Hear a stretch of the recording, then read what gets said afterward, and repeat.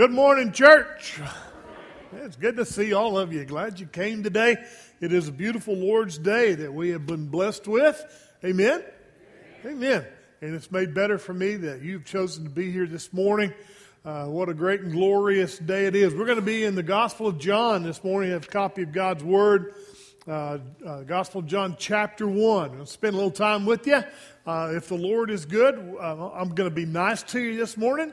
And if the Lord is good, I may preach a short sermon this morning. So I kind of pressured myself up right there a little bit. I just want you to know, church, that it has been a great honor for me to have been with you these last several months. During the time that the Lord has given me here, I've learned to love you. I've learned to love this church. It is a great church. And I am convinced that the best days of this church are the days that lie ahead, not those that you've already lived through. I really believe that your best days are ahead. Let me just encourage you or challenge you this morning that as you move forward, always make room for guests. And remember, they are guests, not visitors. Make room for guests. Make physical space for them. If a guest should come in and sit in your pew, go somewhere else and sit down. Make room for guests emotionally and spiritually. Make room for guests. God has been so good these last several weeks to bring guests. We've had young families visiting at this church, many of them, for the last several weeks. Praise God for that. Make room for them. Another encouragement I would give you, not only do you need to make room for guests, but let me encourage you to let kids be kids when they come to church. Don't get after them because they're running around and chasing each other and making too much noise. That's what kids do. And I know for a long time in Southern Baptist churches, kids were made to sit still and be quiet, and they were miserable in church. And that's the reason when they got older, they quit coming. They were miserable when they were young. So just let them run and make noise. They're kids. It's okay. It's okay. It really is okay. Yeah. Remember, heaven's going to be a noisy place, so it's okay for church to be noisy and for kids to enjoy themselves when they come to church. And the third thing I'm going to tell you, and you think, man, Joe, this is a short sermon. No, I hadn't even got to my sermon yet. These little things are just extras, no charge. Make room for guests. Let kids be kids. The third thing I'm going to tell you is embrace change. Embrace it. Please embrace it. I will always look back on my days here as one of those spiritual markers that God puts in our lives.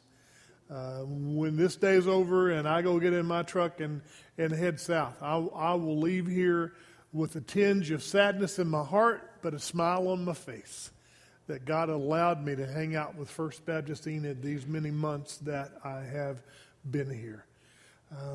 I want today to just leave you with some words about your next pastor. And no, I do not know who he is. I do know that your search team has received over 100 resumes. Is that not crazy? And you're probably wondering, is that normal? No, I don't think so. Not these days. So why would you get over 100 resumes? I think there are two or three things at work. One of those things that would probably cause you to get that many resumes is it's just hard to be a pastor these days. Pastors have really hard jobs these days. And we have a lot of pastors that are just struggling in the church that they're in. And sometimes we pastors get to thinking if we just move to another church, it's going to be better.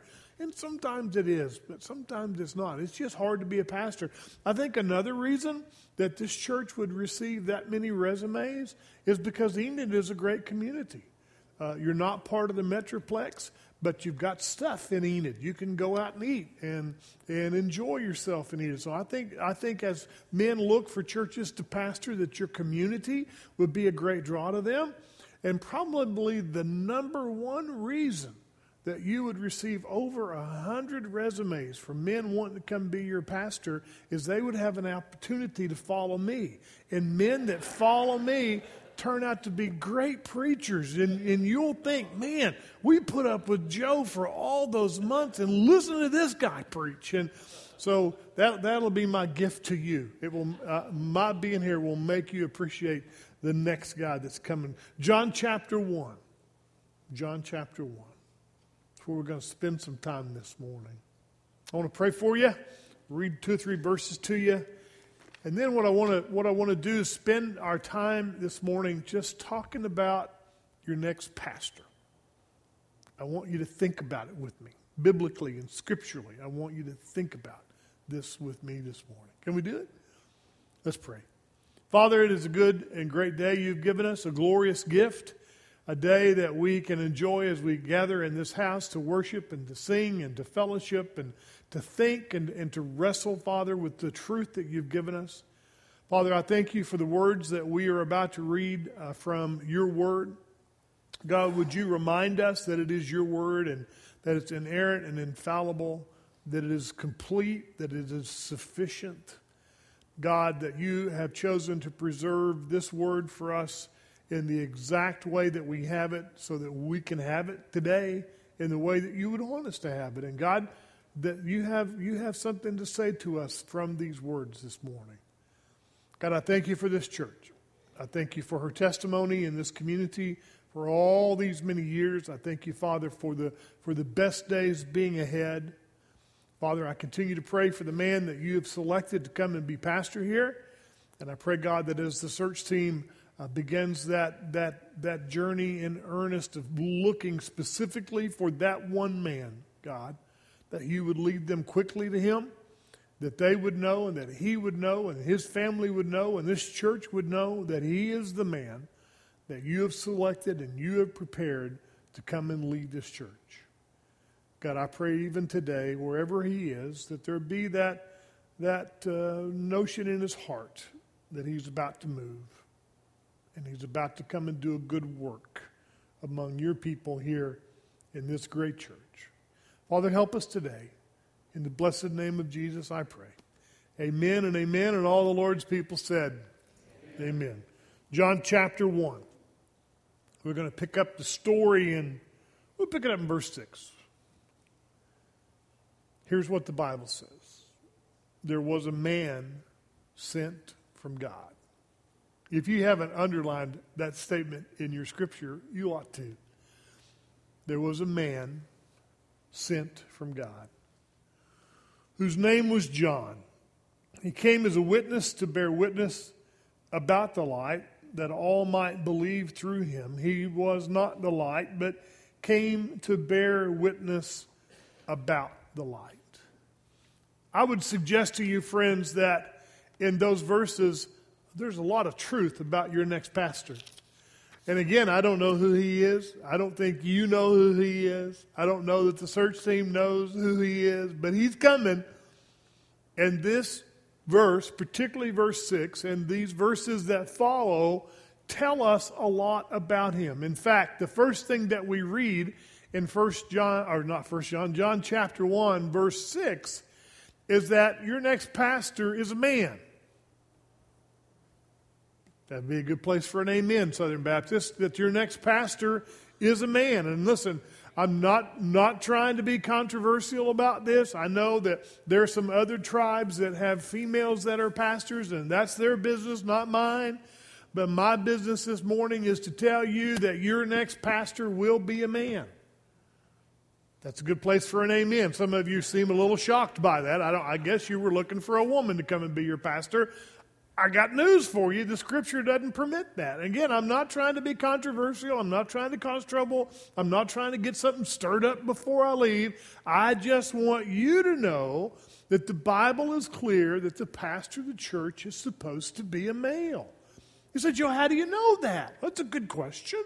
If I'm going to make that kind of statement, we ought to have some scripture behind it, right? Well, 1 Timothy chapter 3, verse 2 is quite clear. In 1 Timothy 3, verse 2, it's the qualifications of the elder, of the episkopos, what we would call the pastor of the church. And it says in 1 Timothy chapter 3, verse 2, that he is to be the husband of one wife. The husband and one wife. And I want you to know that when 1 Timothy 3:2 uses the word husband and uses the word wife, that those are very gender-specific statements. That your pastor is to be a husband of a man, a husband and one wife. He is to be a one-woman man. You say, well, Joe, that's just what 1 Timothy 3:2 says. Is that all you got? No, I got another one for you. How about Titus chapter 1, verse 6? You see, the Bible's clear that the way God has organized the local church is that the pastor of the church is to be a man. It doesn't mean that women don't have pastoral responsibilities. There are a lot of women who pastor Sunday school classes a lot better than men pastor churches. All I'm saying is that the man who stands on the platform as the pastor of the church is supposed to be a male. Y'all are really quiet. I thought that would be the easy part of what I was going to tell you. Yeah, but no, let me tell you this. Does that mean that the pastor has to be married? No, I don't think so. But if he is married, he's to be a one-woman man. He's to be the husband of one wife, right? And we could talk a lot about what that means. But I'm glad it's not the husband of 2 or 3 wives, because I can't hardly deal with the one I got. Right? The husband of one wife. And I'll tell her that if I want her to know that. But now that I've mentioned her, let me also say this to you. That when your pastor comes, if he's a married man, here's something really important to you, church. Don't expect any more out of his wife than you would expect out of any other lady that goes to church here. Don't be piling a bunch of stuff on her and having a bunch of expectations for her just because she's the pastor's wife. Because she's the pastor's wife, she ought to come to church here. She really ought to come to church here. Yeah, y'all are not listening to me this morning, are you? This is really good stuff. You're not going to get this anywhere else. Yeah, she ought to come to church. She ought to find her ministry in this church, and she ought to be engaged in it. And that's what you ought to expect out of every lady who attends this church. So your pastor needs to be a man. If he's married a one-woman man, his wife needs to be honored and respected, but no more expectations from her than any other woman in the church. Right? That means she doesn't have to play the piano. It means she doesn't have to sing. She might not even not like working in the nursery, God forbid. Some of you ladies don't either, right?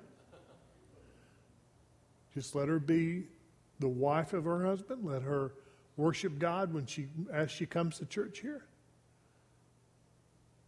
And let her find her ministry area and serve the Lord in that. So, a man. There is a man. Your pastor's going to be a man. Let me tell you some characteristics of your next pastor. You probably want to jot these down, and it will prove how prophetic I am when he comes. You ready? Here's the first characteristic I'm going to give you of your next pastor. You ready? Here it comes. He will be imperfect. He will be imperfect. What do you mean by that, Joe? Here's what I mean. He's going to do dumb stuff. He's going to make mistakes. And what I'm going to challenge you today, church, to do is give him room to be imperfect. And how do you do that? The Bible says love covers a multitude of sins, right? Your pastor is not going to be perfect. He's human. You're not perfect. He's not going to be perfect. Let him be imperfect. And when he does dumb stuff, just cover that with love. When he messes up, just cover that with love. So he's going to be imperfect. Here's the second characteristic of your next pastor. There will be a point in his time here, maybe multiple points in his time here. He will always be imperfect, but there will be multiple points in his time with you that he will be discouraged. Because at the end of the day, and I don't know how to tell you this without sounding like whining. I'm not whining. I just want you to know the truth. Being a pastor is really hard work. It has always been really hard. But this pandemic has made it almost impossible. Our pastors are struggling today. They can't make a decision in their church without offending about half the crowd.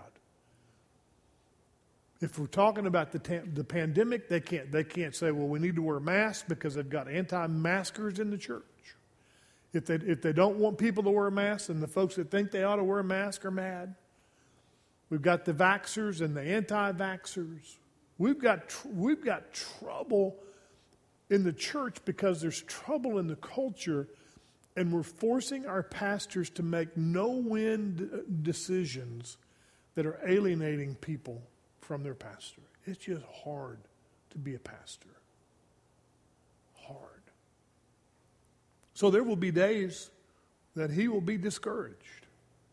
And when that happens, you gotta be an encourager to him.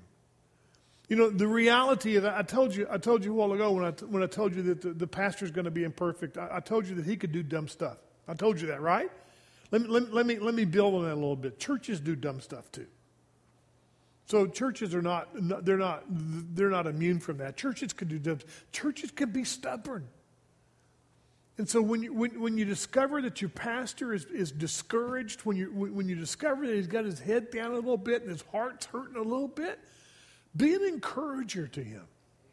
And you guys are good at that. You have encouraged me for the many months that I have been with you. You are an encouraging church. Just make sure that you are an encourager when your new pastor gets here, because he's going to be imperfect, and there's going to be trouble, and there's going to be difficulties, and he's going to be forced to make decisions. He'll get discouraged. Be an encourager to him. So he's imperfect. Sometimes he will be discouraged. Here's a third one. Sometimes he'll be uncertain. Sometimes he'll be uncertain. And what I mean by that is that there will be times that he will not be sure about what needs to happen next. There will be times when he'll not be sure about where to lead the church next. There will be turmoil in his heart and his spirit as he tries to determine what to do next, where to lead the church next. He will be uncertain at times. And can I just encourage you, church, that when you find your pastor uncertain about the next step, that you not push on him, but that you love on him, that you come alongside of him and walk with him and encourage him that God's going to tell him what the next step is and what the next direction is. When we're going to be patient, Pastor. We're going to walk with you and we're going to wait with you until God tells you, and then we're going to go with you. So he's going to be imperfect. He's going to be discouraged. He's going to be uncertain. Here's an interesting one for you. There will be times that he will be disconnected. And it's really a weird thing. John knows this. It's really a weird thing. Pastors are always around people. Always. But a lot of the times they are disconnected from the people that they are around. And that's the reason that being a pastor is lonely business. And sometimes it's business that isolates you. And when pastors get isolated, they become easy targets. So you've got to watch for this one. You've got to watch, and when you discover that your pastor's getting disconnected, invite him over to your house. Take him out to dinner, and you pay. Amen. Yeah, you buy his dinner. Yeah. Arrange, if he has children, small children, arrange for somebody to watch the kids and let the pastor and his wife have a date night. Let them get out. And if you're going to go with them, when you're at dinner with them, don't talk about church with them. Give the pastor some freedom not to talk about church, right? You say, well, Joe, what are we going to talk about? You can talk about your favorite beer for all I care. Okay, that was a joke. How about you talk about your favorite cigars? That won't work either. How about you talk about your favorite football game? That might work. But you know, sometimes when pastor's disconnected, really the last thing that he wants to talk about is the church. What he needs is somebody to come alongside of him and just talk about stuff, about life, but not necessarily about the church. Pastors live with the weight of the church 24 hours a day. And they don't want to go to dinner with you and hear about the complaints or the problems or the potential issues. Sometimes they just want to go to dinner with you and have lunch or have dinner with you. Okay? Y'all good? All right. What time is it? I'm going to have to hurry if we get out early. Here's another characteristic.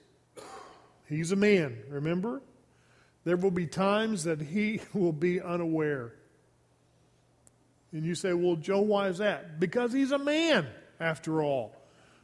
You women that are married to men know that sometimes your man is just unaware. Right? He just unaware. And pastors get that way. He might say or do something outlandish and have no idea what he said or did. He'll twist somebody smooth off, and with no intent on doing that, twist them off, and they'll be twisted off, and everybody will know they're twisted off, and the pastor will have no idea that he was responsible for any of that. Give him some grace. There will be other times that he might be silent when he should have said something helpful. You see, the pastor can just sometimes be oblivious. Forgive him for that. Pat him on the head and move on. Give him a chance to be a man. But he's more than a man, isn't he? That's what we read about John the Baptizer in John chapter 1. He's a man with all the baggage. But he's more than a man. He's a man from God. You see it? Yeah, you don't want a pastor that has not been called by God to pastor the church. You don't want a man who's just looking for a job or looking for a golden parachute or looking for a place to land. You want a man who's been called of God. You want a man who's been called to First Baptist Enid by God. Let me talk about that a little bit. You need a man from God, and because he is from God, that means that he'll be a lover. He'll be a lover of God, of his family, of the church, of the lost world. You remember the story after the resurrection of Jesus? Jesus is on the shore building the fire and cooking the fish. You remember? It's at the end of John's gospel. You should go look. Peter has gone fishing. He's out on the boat with his buddies. Jesus has built this charcoal fire. And don't ever miss that detail, because it was over a charcoal fire that Peter denied Jesus 3 times. Jesus has some fish cooking on the fire. You remember? Peter jumps out of the boat and swims to shore because he's Peter. Everybody else just gets the boat to shore and gets off of the boat. Not Peter. He jumps out and swims to the bank. And he and Jesus engage in this most interesting conversation. Jesus asks Peter 3 different times, "Do you love me? Do you love me?" Now, what we miss in the English is that Jesus uses different words. The first time that Jesus said, "Peter, do you love me?" Jesus said, "Do you have agape love for me? Do you have a God love for me?" Peter's answer was, "Lord, I have a phileo love, a brotherly love for you." The second time, Jesus said to Peter, "Peter, do you have this agape love for me?" And Peter said, "Lord, you know I have this phileo love for you." And the third time, Jesus said, "Peter, do you really have this phileo love for me, this brotherly love for me?" Peter said, "Lord, you know I love you like a brother." Now, Jesus didn't lessen the requirement of love. But what happens there is it was impossible for Peter to love Jesus with this agape love because the Holy Spirit was not living in Peter at that moment. That didn't happen until Acts chapter 2 when the Spirit came to indwell people. It was at that moment that Peter was able to have an agape love for Jesus. Up until that time, the most love that Peter could have generated on his own was phileo, loving Jesus as a brother. But now in Acts 2, he can love him with this agape love, right? Listen, when your pastor comes, he needs to be a lover. This agape love toward the Father, this agape love toward his wife and toward his children, this agape love toward the church, this agape love toward the lost world. Peter, do you love me? Lord, you know I love you. Peter, do you love me? Lord, you know I love you. Peter, do you really love me like a brother? Lord, you know I love you like a brother. Your pastor needs to be a lover. Here's the second thing I know. Not only does he need to be a lover, he needs to be a learner. A learner. He needs to know the Word of God because he studies the Word of God. And listen, your pastor needs to know that the Word of God is inerrant, that it is infallible, that it is complete. In other words, that there's not going to be some other book discovered in the Middle East that adds to the Bible. It ain't going to happen because the canon is complete. The Bible is complete. We've got all the Bible that we're ever going to have. And you say, well, Joe, what happens if they dig up some scroll in the Middle East and it is found to be actually from Peter or Paul? What are we going to do about that? Let me tell you what we're going to do about that. We're going to do absolutely nothing, because if we found a new scroll today, it couldn't say and wouldn't say anything other than what we already have. Right? It can't change this, because if it changes this, then we've got real problems in River City. So your pastor needs to be one who knows the Word of God, that he understands that it is without error, that he understands that it is complete, that he understands that it is sufficient. So he needs to know the Word of God. Here's the second thing I'm going to tell you. As a learner, he needs to understand the way of God. He needs to know the Word of God, but he also needs to understand the way of God. And what I mean by that is, it's one thing to know what the Bible says. In fact, lost people can tell you what the Bible says. Lost people can read it and know the facts of it. But what I'm telling you is, not only should your next pastor know the Word of God, he needs to understand the way of God. And here's what I mean by that. He needs to be able to take the Word of God and show you the direction from the Word of God about how you are to live life and about how he is to live life. So he is to know the Word of God. He is to understand the way of God. Here's the third thing. He needs to, as a learner, he needs to submit to the will of God. To the will of God. And here's what I mean by that. There's no place for arrogance in a pastor. And here's why that's true. Submission is always the base character of a Christian. Submission. Submission to God. Submit to one another. Submission. So your next pastor needs to be a lover. He needs to be a learner. Here's the third one to give you. He needs to be a liver. And I'm not talking about a body organ. He needs to be a liver. Right? Used to be a guy in First Baptist Marlow. His name was Harry Calloway. What a guy he was. But he would say that he came from a family of long livers. Some of you will get that later, and it will be absolutely hilarious. Yeah. Long livers, he said. Well, when I talk about liver, I'm not talking about a part of your body. I'm talking about one who lives the gospel out. I was having a conversation with a young man who's in his first pastorate. I love to talk to those guys. They're kind of kids, but they're really not kids. I was having a great conversation with him, and he'd come from kind of the larger city. He was in a small Oklahoma town, and I got to be careful or I'm going to tell you who he is.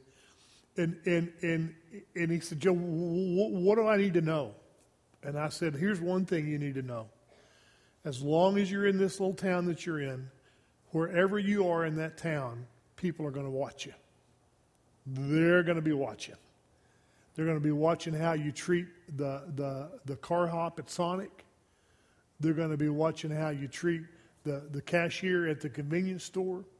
They're going to be watching how you treat the people at the grocery store. They're always going to be watching you. So you've got to make sure that you're always living out the gospel. And honestly, there's some men that just aren't equipped to do that.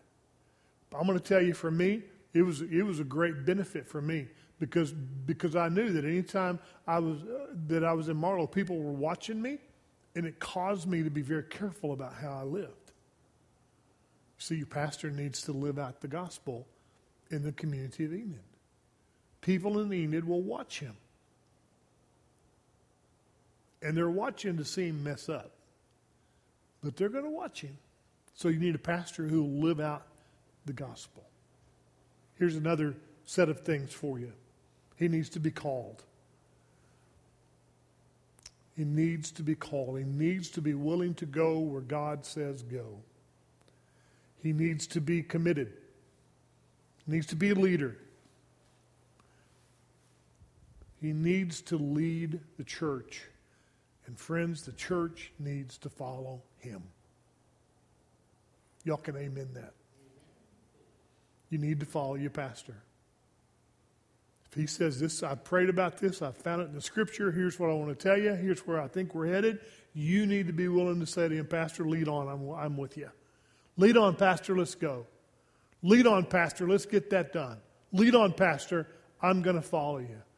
I'm going to follow you. Now listen, that your pastor can't be a leader until he's a follower first. That's the reason the first one I gave you is that he needs to be called. He needs to go where God says go, but he needs to be committed as a leader. And the reality is, if unless what he's leading you into is immoral or illegal, then follow him. And I'm a little shaky on the immoral part of that. Don't get too hooked. That's a joke. But just know, y'all are a tough crowd today. Oh, you actually won last night. I don't know if y'all realize that or not. It wasn't pretty, but they won. So y'all lighten up a little bit. You see, unless the pastor is leading you to do something against the scripture, then follow him. Follow him. That's the way this thing works. He's an under shepherd. He's supposed to shepherd the flock. Shepherds lead. Sheep follow. Here's the next one. He needs to be compassionate. In other words, he needs to be your pastor. He'll want to care for you. Let him. But make sure he knows what's going on in your life. If you're in crisis, don't sit at home and think, well, somehow pastor's going to find out that I'm in crisis and he'll call me. Don't do that to him. If you're in crisis, you call him. You call him and say, Pastor, I'm in a crisis. Pastor will come to your help. He'll come to your aid. He'll come to where you are. But don't think he has some kind of weird ability to sit in his office and think, oh, I have somebody in crisis. I've got to go. He's not going to do that. And sometimes church members unintentionally set their pastor up. They're in crisis. They don't tell pastor. Pastor doesn't come minister to them. Well, I don't like pastor anymore because he doesn't even care about me. Yes, he cares about you, for goodness sake. He didn't know. He didn't know. So you've got to be sure that you let him know what's going on in your life. And if it's a crisis, he'll come to you. He'll pray for you. But you've got to let him know about that. The Bible says about John the Baptizer that he was not the light. Neither will your pastor be. You don't need a prima donna with a God complex to be your pastor. You need a guy with some humility, with some understanding of the Word of God, with a love for people. And as we discover about John the Baptizer, you need a pastor who will be a witness to the light. Not the light, but the witness to the light. This pastoring business is hard.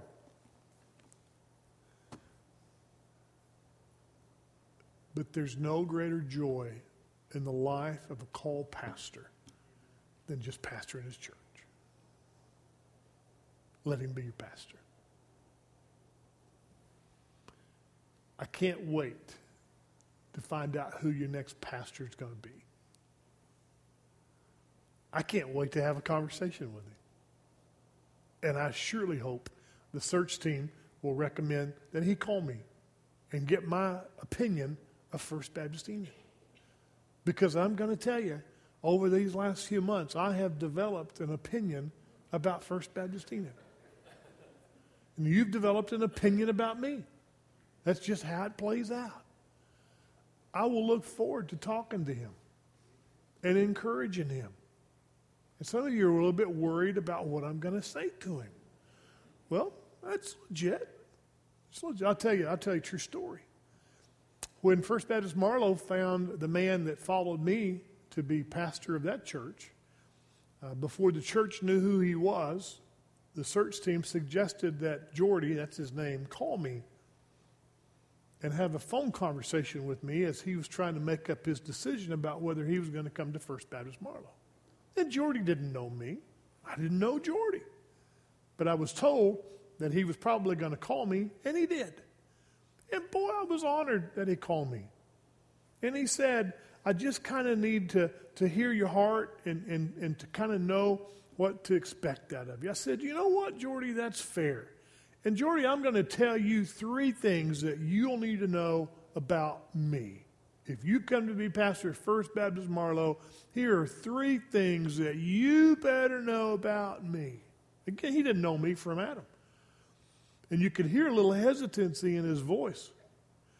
He said, okay, what are they? I said, here's number 1. My wife will be in church at First Baptist Marlow every Sunday. Here's number 2. Every time I get paid, she'll bring a tithe check to the church. Here's number 3. I won't ever be there. Jordy said, I think it's okay if you guys stay in the church. Yeah. He's pretty smart for a young guy. Yeah. And the cool thing is, Jordy and I have become great friends. I wouldn't have it any other way. So when the pastor that's going to come serve here calls me, I have really good things to tell him about the great people of First Baptist Enid. You've got an incredible search team put together. Gee willikers, they've been working hard. And I think next month they're going to begin to really narrow that search to get to the man. Yeah. That ought to be exciting. Yeah, one person was excited. The rest of you ought to be excited about that. You're going to get a new pastor, right? Y'all need to work on facial expressions before the next pastor gets here. Y'all can cover up excitement about as well as any group of people I've ever seen in my life. You're going to get a new pastor. He's going to be great. It's going to be good. The church is going to prosper. Great things, cool things are going to happen. He's going to be a man, which means he's imperfect, but he's going to be from God, which means he's called. You guys get in there behind him and help him and go with him and watch what God does at First Baptist Enid. That's all I got. That is it. Thank you for letting me come these several months and serve as your transitional pastor. It has been a great joy. And next weekend, when it comes time for me to have driven up here, I will miss the fact that I'm not driving up here to be with you. If there's ever anything I can do to help you in any way, all you got to do is let me know.